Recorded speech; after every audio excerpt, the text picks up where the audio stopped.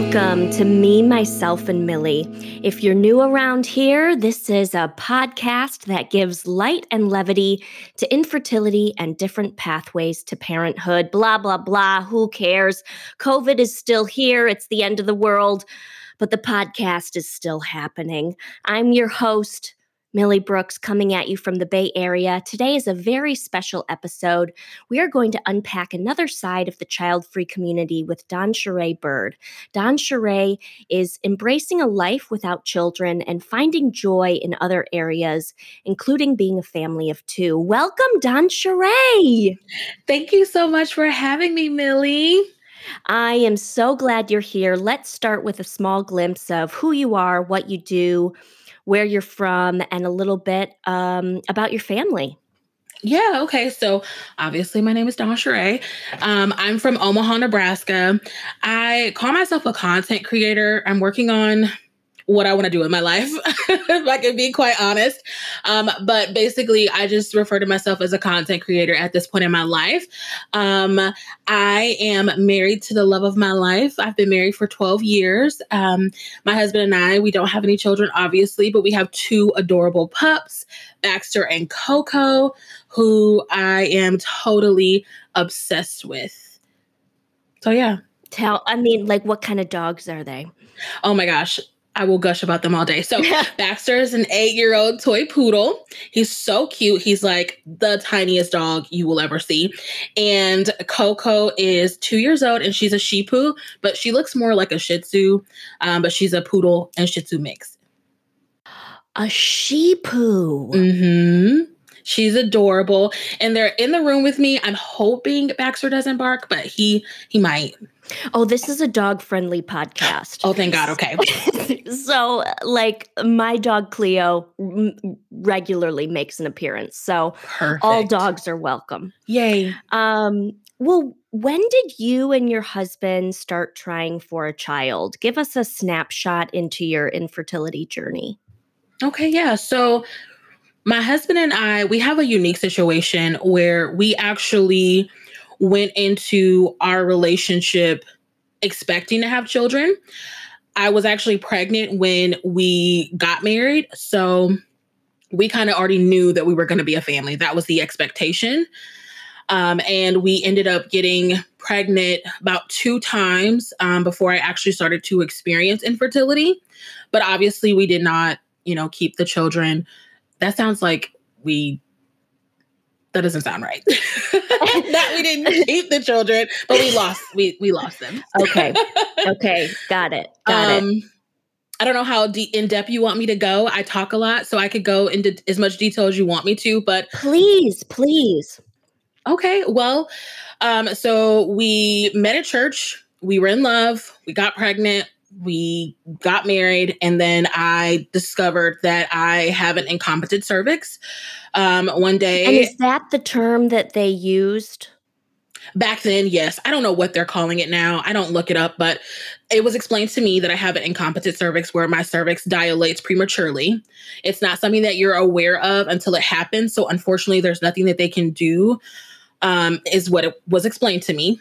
So essentially, one day I was about 5 months along in my pregnancy and I was using the bathroom and I noticed that I started to feel something coming out of me. And I'm like, that is not normal.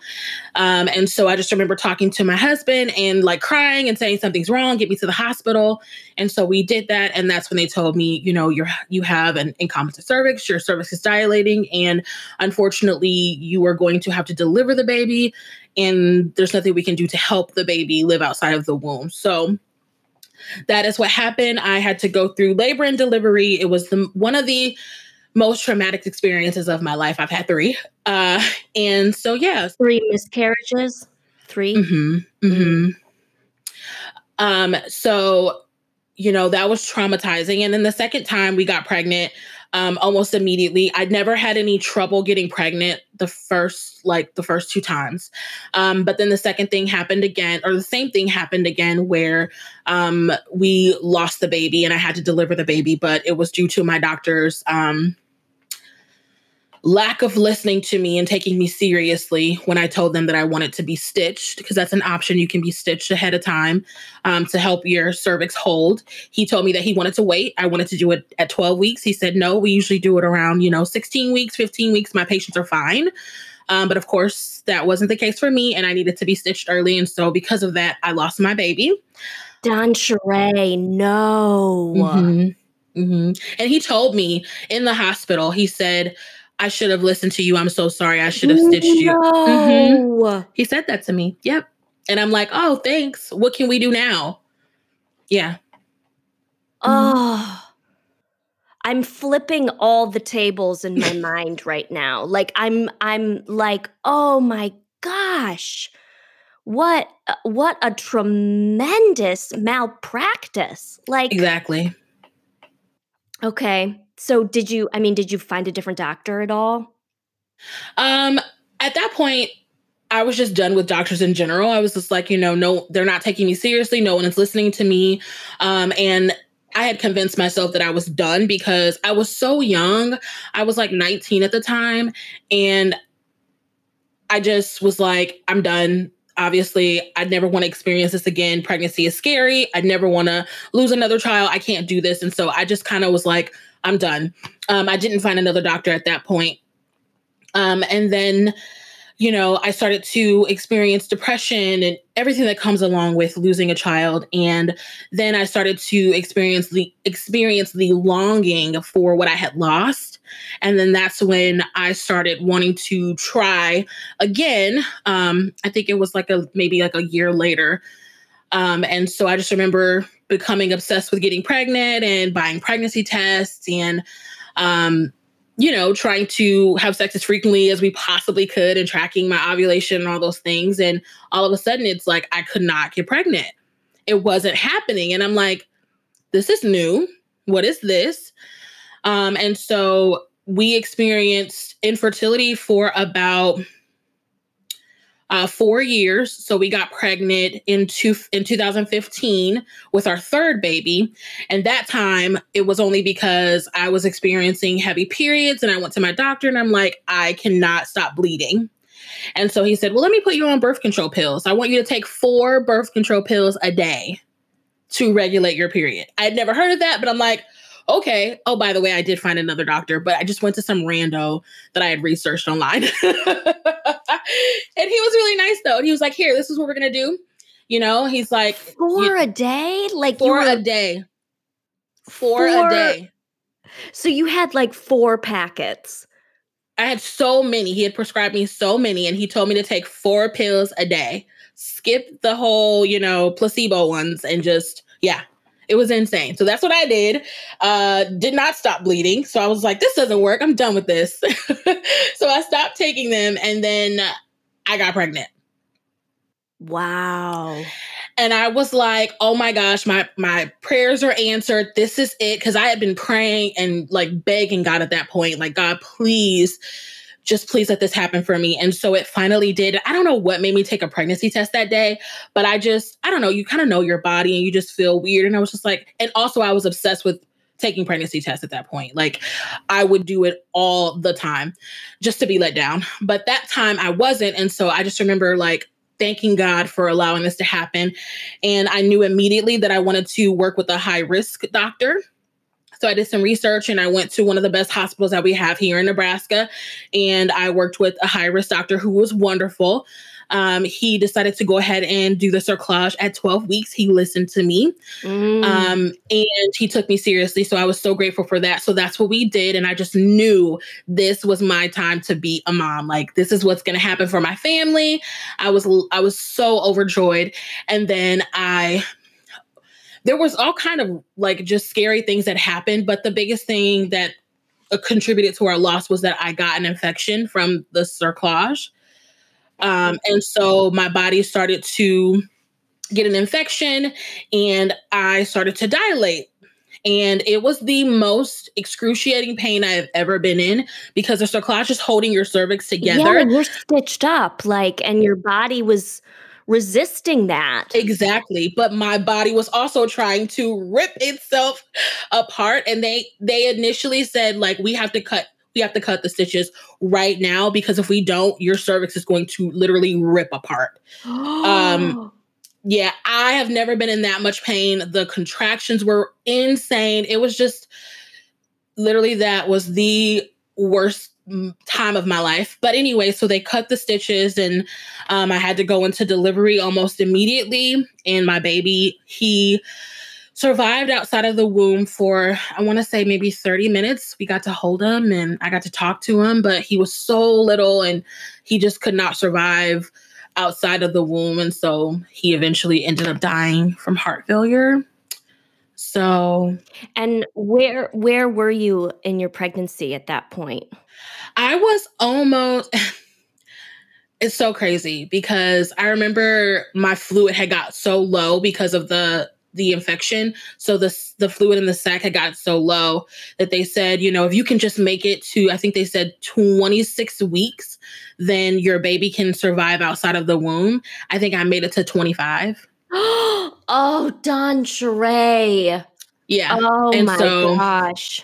And my body was just like, no. And I remember my water broke. Like the last bit of fluid I had came out, and it was just, yeah. And so I didn't make it to right when I needed to. And yeah. So. Wow. Mm-hmm. Was it always around 25 weeks? Yep. Because that's when the baby is starting to grow and get a little bit of weight to it. And my cervix is just like, no, we can't. And so that was in 2015. I was 25 at the time. Oh, I'm aging myself. Wait a minute. No,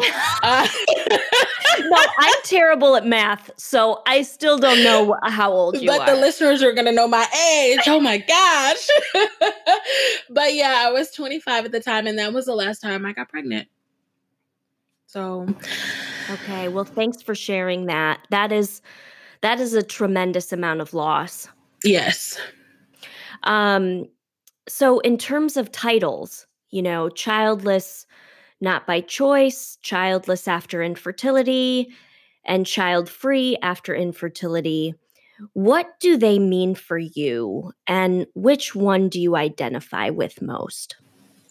Yeah, so when I think about childless not by choice, I feel like that means that you don't have children, not for a lack of trying, but that the choice was taken from you. Like, regardless of the circumstance, everyone is different. Maybe, you are infertile, or maybe you never found a partner. There's just so many different things that can contribute to your inability to have a child. So for me, it just means that you tried, or you wanted children rather, and the choice it wasn't up to you. There was nothing you could do. Childless after infertility for me means that either you or your partner were infertile. You maybe went through fertility treatment, and you just, again, did whatever you could.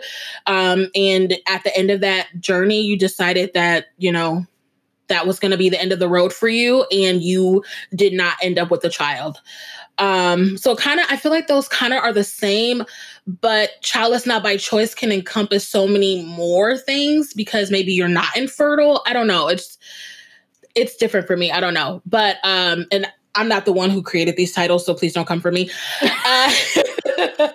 Do not slide in her DMs, guys. Do not, because I didn't even know there were labels for these kind of things until I found people, who I could relate to on the internet. So don't come for me. I am not the spokesperson for the childless community. Okay.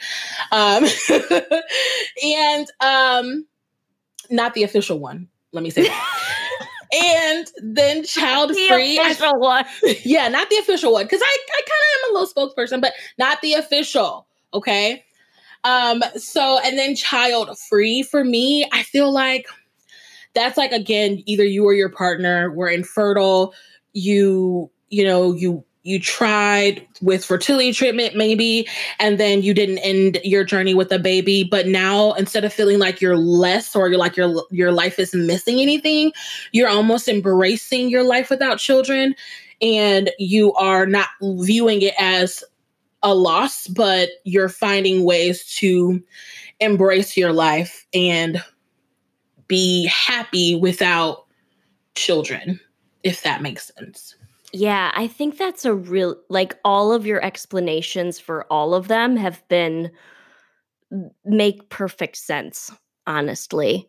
I hope Um, so. yeah, it does. It totally does, and I can see why the childless not by choice is the frame that you most identify with, you know?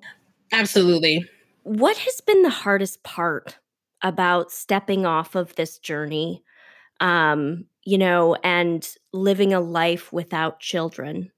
Yeah.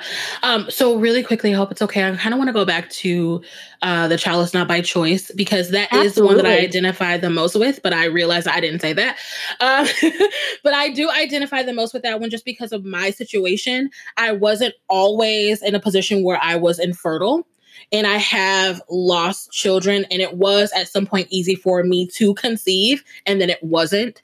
So that's why I kind of identify with that phrasing more because I feel like it just kind of encompasses everything that I've experienced a lot more than just being child free after infertility. Okay, so um, Yes, absolutely, okay, absolutely. I totally agree. I mean, like, I totally see what you're saying. Yeah. okay, good. Okay, so then the hardest part about stepping off of the fertility treadmill, honestly, was just there's a couple of things. So the first thing was just acknowledging the fact that no matter how badly I wanted to be a mom, it was something that wasn't going to happen for me. And also, giving up that dream and the hope and having to unlearn all the behaviors that I had been used to for literally years, like buying all those pregnancy tests, buying the basal thermometer and tracking my ovulation and talking to my husband about our future kids and all of these things. It was just really hard to just kind of decide like I've had all that I can take.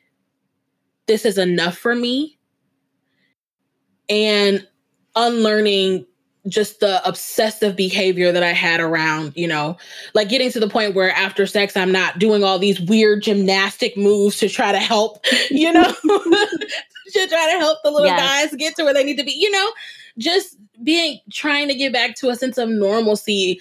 That was the hardest thing for me because that's not what I was used to. I was used to being obsessed and having my identity be around becoming a parent. So that was just the hardest thing, was just putting it down and walking away and saying it's going to be okay.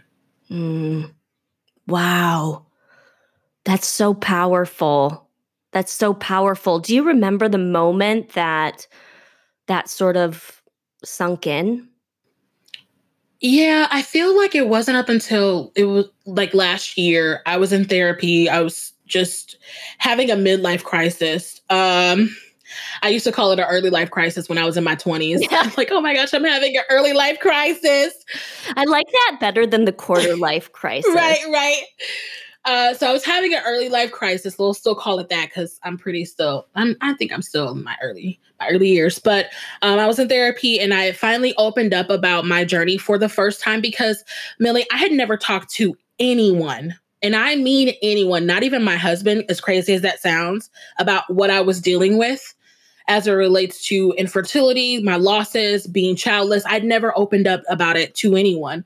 My therapist was the first person I talked to, and I remember she just told me, there is a possibility that you won't have children. And no one had ever told me that. Everybody was always like, keep praying, keep the faith, it can happen. Even though in my heart, I knew that it probably wasn't going to. And I didn't even know if it was something I wanted to happen anymore. But no one would let me feel comfortable enough to sit in that feeling of there's a possibility that it won't happen because everyone would shut me down. Like when they would bring it up and I say, well, you never know, they would shut me down. That's a lack of faith. But when she said that to me, I let that just sink in and I'm like, you know what? It may never happen and that's okay. And so it was kind of like the Mm. conversation went to, well, what happens if that isn't the case? And I had never allowed myself to even consider what my life would look like without children, but because of that conversation I began to. And that's when I was like, you know what? I'm no longer putting my life on hold for a child that may or may not come. And that was the moment I was like, I'm done. It's going to be okay. What next? So it was like the first time somebody gave you permission to even go there in a way. Exactly. Gave me the permission to even give myself permission to go there. Yes, because no one had ever given me the permission. And I felt like I don't even know why I felt like I needed their permission, but somebody giving it to me to say, like, it's okay if you feel like you may never have children, because that is true. You may not. That's what it was Yeah. for me. Yeah. Yeah, that can be a powerful, just a powerful outside source, like just letting something else in, letting something else Hmm. breathe and live and be true that maybe you were afraid to even indulge in, you know? Right. Yeah. Yeah. Thanks for sharing that. Yeah. What has been the best part about making this change? The best part has been the freedom, the peace to just finally stop obsessing and putting, like I said, putting my life on hold in hopes of what may or may never happen, and just really putting myself first for the first time and learning my identity, discovering my identity, trying to create a life that I love. Like, for me to be able to think of anything other than trying to pursue motherhood is such a liberating feeling, that I haven't had in years. Like, I finally come out of this dark, depressed state that I've been in it for decades. Like, I mean, it was a really dark place. And that has been the best part for me, is just getting back to my happiness. Um, and starting to think of all the things that I can do because I don't have kids, which is really a lot. That I was like, oh wait, this is kind of like a really good benefit of not having kids. Like, I'm starting to go through the list of like, oh, I can do this, I can do that. Like, that's the best part for me. It's just the excitement of the future. Yeah, the bucket list changes. Yeah, it does. Yeah, it does. Um, how has how has your relationship with your husband evolved through all of this? I would say that we've gone strong. We've grown stronger. And honestly, we just had a conversation for the first time this year about everything, because like I said, I had never like opened up, and he's one of those people that he's not going to be intrusive. He is not going to pressure me into opening up. He's going to give me my space, and I love him for that. So we never actually talked about it together, and we finally did. And I just felt like it brought us closer together, and now we're trying to create a life that we love together. Like, we're on the same page. Like, we're trying to be entrepreneurs. We're working on building our lives. Um, and we're being intentional about the way that we're doing that. And it's just, I don't know. It's really just exciting. Like, I feel giddy when I think about it, but I think that it's evolved for the best. I can say that that's not a situation where, it was ever any tension, or we were ever gonna divorce, or we were gonna, we were ever on opposite pages. He's always said that regardless of whether or not he has children, I'm enough, and that, he doesn't feel like his life is lacking because he doesn't have children. Ooh, he's a good one. He's a good one. Yeah, he is. Oh, those And are comforting words. yeah, Wow. that validation let me know that, like, he's in it for me. It was always going to be the two of us regardless of if we had children. And so I feel like just knowing that I'm safe in a relationship where my partner doesn't feel like because of me they can't have what they always wanted, or I'm hindering their ability to be a parent. I think that has really helped our relationship a lot, because it's hard. Like, you feel guilty being the one that is the infertile one or whatever. Because I always think, like, if he wasn't with me, he could have a child, And so that guilt, that shame, all of that you can really get in your head about it. And so to have someone tell you, like, it's okay, you're enough, I'm okay. more than I could ask for. Wow. Yeah, I'm getting chills just listening to that. That's just beautiful. I mean, I hope everybody has a partner like that, you know, that Mhm. feels that they are enough just you know, who they are and where their relationship is, you know? Yeah, just us two and the pups. Yep, and the pups. Did you receive any scrutiny after making the decision to walk away? You know, Millie, I have been dealing with scrutiny around not having children and being infertile for years. And so now that I've made the decision to walk away from that, I have set clear boundaries with everyone in my life and on social media to where this is not up for discussion. You are not allowed to come to me if I don't bring it up to you. It is not something I want to talk about, and your opinion is not necessary. And you don't have a say about what I do with my body or what my husband and I decide to do about our family. And so people really don't come to me and say anything. So if I'm being scrutinized, they're either keeping it to themselves or they're doing it behind my back, and neither one of those are my problems. So Oh my gosh, yes!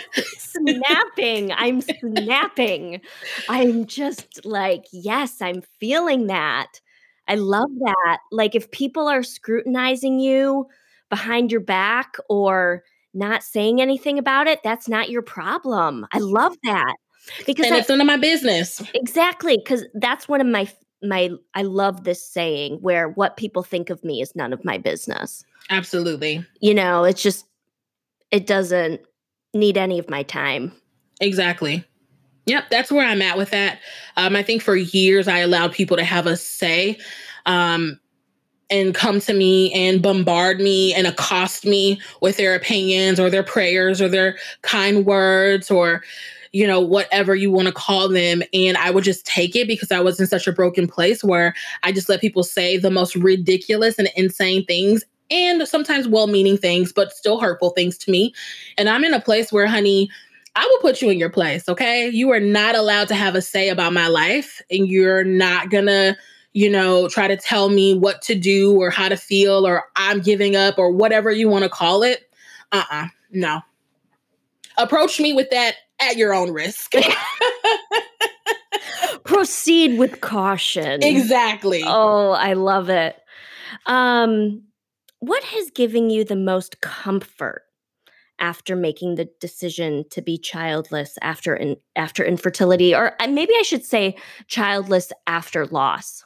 hmm You know, it's the community. It's the people that I have met online. I never knew that there were other women who were childless and not still continuing to pursue motherhood, until I got on social media and I found Katie through Katie of Chase and Creation, and then started connecting with other people, and that was what brought me the most comfort because they were showing that you can not have children and still live your best life. You can create a life that you're proud of. You can leave a legacy, maybe not in the traditional sense, but in a different way. There's other things that you can focus on, and that it's okay if you decide that enough is enough or that it's time to end your journey. And that's the place that I was in. But to have other women who were like, doing the same thing and then showing that it's not just something that you say, but it's something that you live every day. It's not just what you post on social media. Sure, there are moments where we're not always like super excited and skipping through the lilies and daisies, but overall, when I turn off the camera or when I'm not on social media, I'm still living my best life. You know what I mean? And so to see other women who are doing the same thing and to see that we're not to be pitied, that has brought me the most comfort. Does that have you gotten that or have you felt those vibes, like pity vibes sometimes? Oh, absolutely. Absolutely. As if not, ending your fertility journey without a kid is the absolute worst thing that could happen. Everybody pities you. They're like, oh, couldn't be me. It's just like, oh, you poor dear. Absolutely, you feel pitied. And it's like, don't pity me. Like, sure, it didn't work out, but I'm good. Like, I'm okay. But yeah, definitely deal with pity, because let's face it, no one wants to be us. No one wants to be, childless, not by choice.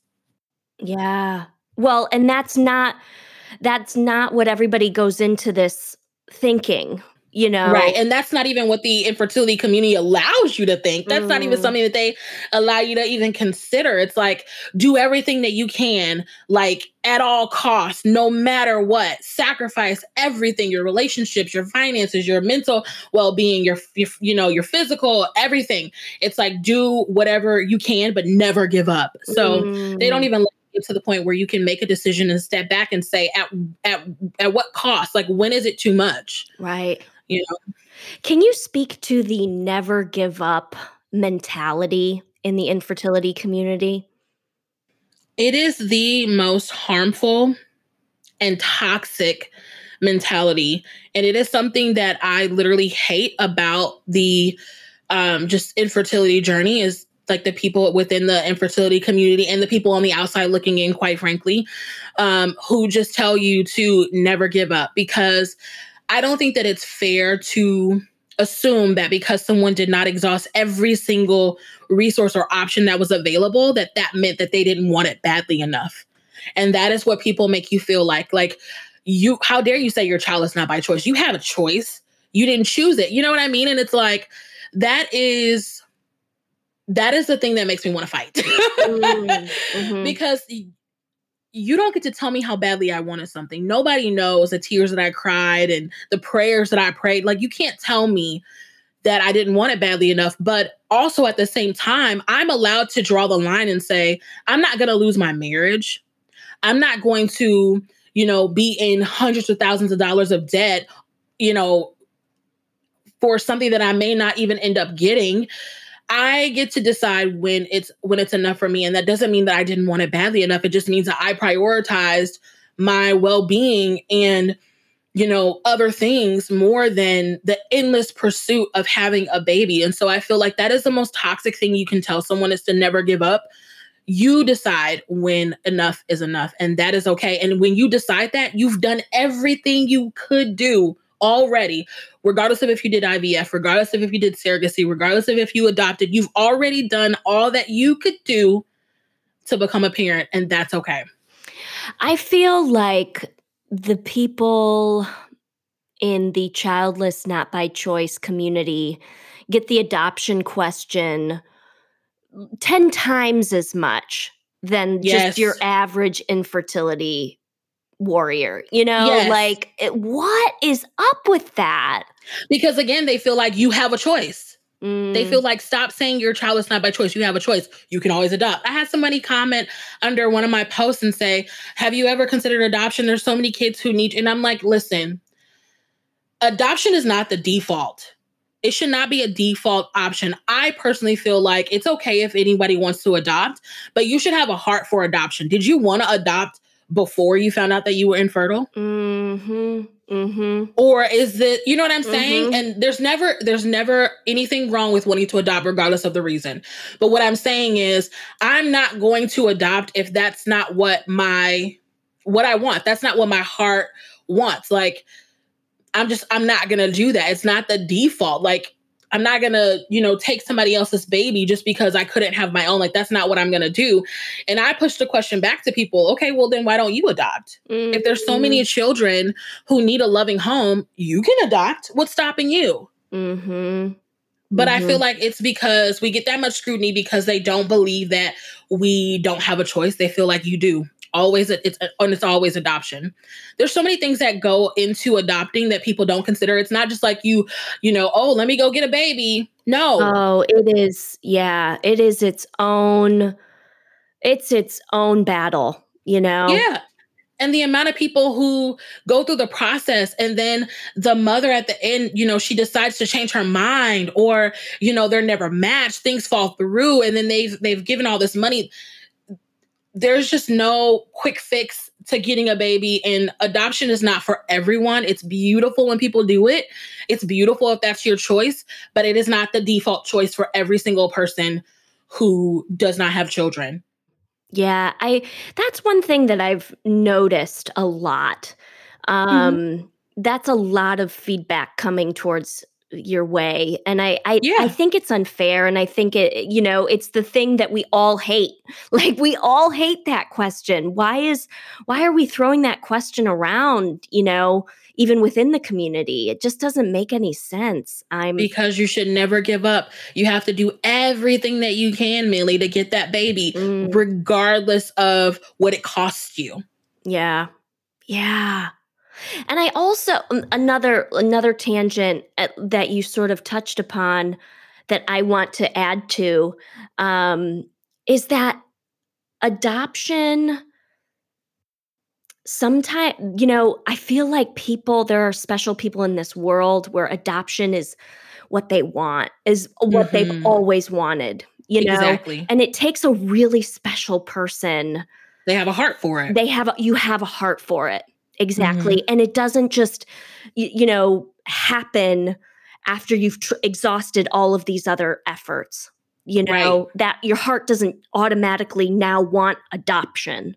You know what I mean? Exactly. And I don't think that people should go down that direction just because, like Just to get a baby. yeah, your heart should be in it, Hmm.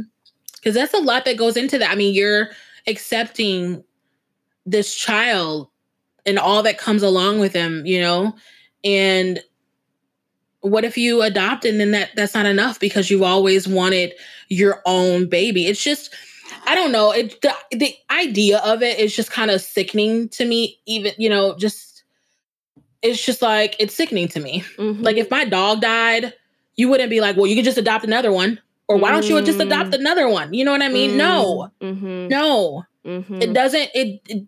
It doesn't pacify me. Like that's not enough. Like I want my child. And I'm mhm. not just gonna go get something else just because I couldn't have what I wanted. Yeah. That's still not what I want. Yeah. And that's okay, but they don't want they don't want you to think They that don't it's wanna okay. hear that. They don't For wanna hear that. shame. Yeah. Exactly. How can people support someone who doesn't end up with a baby after going through infertility and loss? I think the biggest thing is to not inundate them with toxic positivity.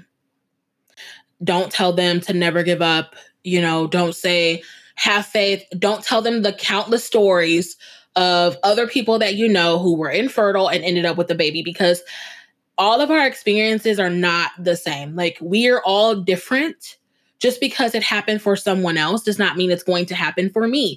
So I think that you can just not tell them to not, don't give up. Or I know my cousin's auntie's sister, she had an incompetent cervix and then she got pregnant and now she's got 5 babies. Or my brother and his wife adopted. Just stop. Just, we don't need to hear that. We don't need you to offer any other alternative options. We've already thought about them. We've already considered them all. And all we need you to do is just support us, accept our decision, because we've already accepted our decision. So now it's you you know, who refuses to allow us to move on, not us. Like we're doing everything we can to move on, but you keep telling us, no, it's a lack of faith. No, keep trying. Don't do that. Just hold space for them. Be there, throughout the emotional roller coaster you can experience, because it's not a linear journey. There are moments where you're super, loving your life, and then you remember the loss that you experienced or what you never had, and you're mourning that you never got pregnant. There's just so many things, with Mother's Day and all the different holidays celebrating mothers and rainbow babies and all of those things. Just hold space for us. um Let us come to you if we want to talk. Don't come to us. Do not come to us. Let us come to you. I cannot stress that enough. Do not accost me. Do not approach me. Do not bring it up. Let me bring it up. If I want to talk to you about it, I will. If I don't, then it's not up for conversation.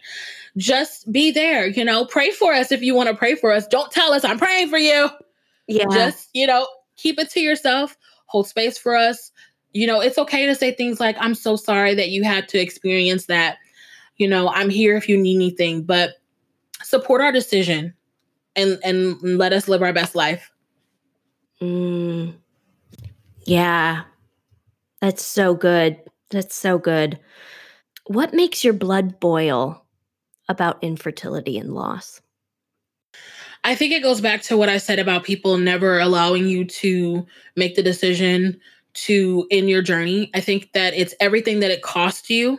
You know, it takes so much, even if you get your rainbow baby, you know, that you had to spend thousands of dollars to go through IVF treatment, that you had to do all these things when it's so easy for other people to just make a baby, you know, just from having sex.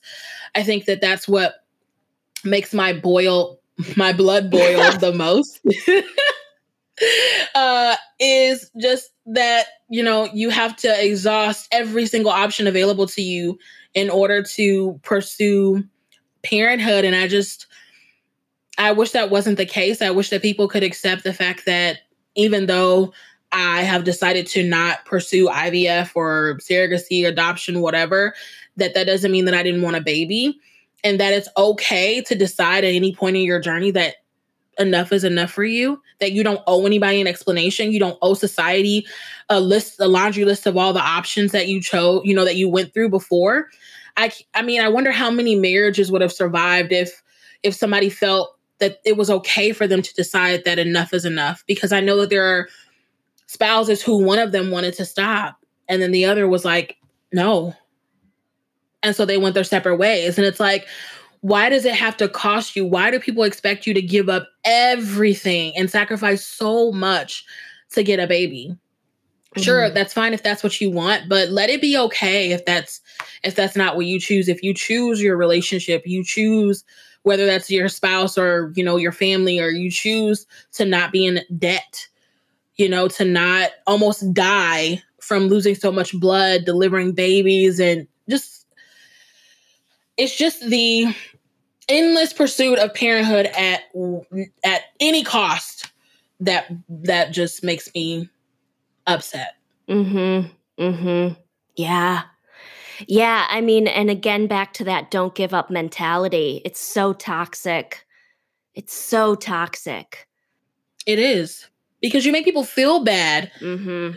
You know, it's almost like you make people feel like they didn't try hard enough or they didn't do everything that they could, and Mm. that's not the case. And then even if they didn't do all the options, they still did everything that they could. Everything that Mhm. they could tolerate, they did. And it's such an unfair statement to make, um and such an unfair demand to put on somebody to never give up. Yeah. I, you know, I feel like you wouldn't tell a football player after, I don't know why I just decided to bring up a sports analogy because I know nothing about sports, What? but you wouldn't tell a football player who's been injured in the, you know, in the NFL over and over again to keep trying, never give up. I mean, keep going. You can get that ring, even though he's, you know, been injured, or you just, Yeah. it's just such an unfair demand to place on the infertility community when we don't put those expectations on anybody else who's struggling and going after something. You know, we say, okay, that, you know, that's okay. You're good. You can kind of, you know, make the decision to end the, you know, to end this journey. That's fine. But when it comes to parenthood, it's like, man, you really didn't want it then. Mhm. You know, as you're talking, it's making me think about, like, if you had a friend that was in an abusive relationship, you wouldn't say to them, That's much better of an analogy, Millie. right? Like, you would not I would You never. wouldn't. You would never. A friend who was getting, like, battered and bruised and just her life was just in shreds, you know? Like, you Yeah. wouldn't tell her or them, whoever it is, you wouldn't say, Yeah. "Keep going, don't give up." You know? I would say to that person, what is our exit strategy here? How can I help you?" You know? Like, and it does seem like that sometimes, like, there is this, like, intoxicating, addictive relationship happening, um, that between the patient and the journey, you know? Like, Mm-hmm. how bad can you get hit until, Mm-hmm. you know, something changes? Mm-hmm. It's crazy. And I think people compare people's journeys and experiences, and that's another thing that makes people feel like you should never give up, because they do see that certain people, people in their fertility journey with a baby through IVF, or they chose adoption, and so you assume that that's going to happen for every person that's infertile, and that's just not the case. And I think that we need to. One of my friends said this on Instagram, stop grouping all of our journeys and experiences together and, making it seem like we're all the same when we're not. All of our struggles are different. And I think that that's another thing that causes people to say never give up, is because they keep going back to that miracle baby that somebody else got. Yeah. Oh, this has just been such a wonderful conversation, DawnSheree. Thank you so much. I'm kicking myself for not getting you on here sooner, but we got it. You're here. Yeah. This has been a wonderful conversation. How can folks connect with you and follow your story on Instagram? I know you have a blog, a YouTube channel. Tell us about those. Yeah, I thank you so much, first of all, for bringing me on. I'm so glad. I didn't want to at first because I'm like, who the heck am I? But I decided that even if I can just help one person, that's fine. And this was such a great conversation until I ruined it with the football analogy. Where did that even come from? I don't know. Forgive me, listeners, okay? That was a terrible analogy. Don't worry about it. Let's forget that it ever happened. But yes, you can connect with me on Instagram at Naturally Unashamed. I do want to preface that by saying that, I do post about being childless and I share a lot in my stories, and people follow me for my coffee videos on my stories, but I don't just want to post about being childless, because while that is a part of my life, it's not all of my life. So if you're looking to follow, someone specifically for childless, not by choice related content, I would say follow people like Tanya Hubbard Counseling or Chasing Creation, those kind of accounts. Follow me if you're okay with me posting random stuff, because that's kind of what I'm trying to get back to, is just being me. And that's going to include childless content, but it's also going to include my nails. It's going to include coffee. It's going to include random stuff, because I'm random. So follow me if you want on Instagram. And then I also have a YouTube channel, which is more or less the same. It's at Naturally Unashamed. I talk about random stuff like skincare hauls and being childless and book reviews and my hair journey, all those things. My blog, which is naturallyunashamed.com. That is the only place that's specifically for my childless journey. It didn't always end up being that. I didn't think it was going to be that way, but that's what it ended up being. So if you want just, straight childless content, you can subscribe there and read my blog, and all of my links to everything is in the link in my bio on my Instagram page. Perfect. Thank you so much, DawnSheree. Thank you, Mick.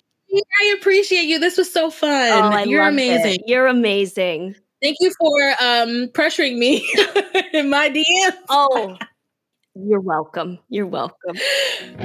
You are so funny. Thank you so much. Thanks for listening to this week's episode of Me, Myself, and Millie. Follow us on Instagram at Me, Myself, Millie for more podcast updates. If you enjoyed the show, please like and subscribe and share on social media. A special thanks to my husband, Rowan Brooks, for technical support, and Cal Reichenbach, who did all the music you heard in this episode. You can check him out at calzonemusic.com. Thanks, cutie bombs, and see you next week.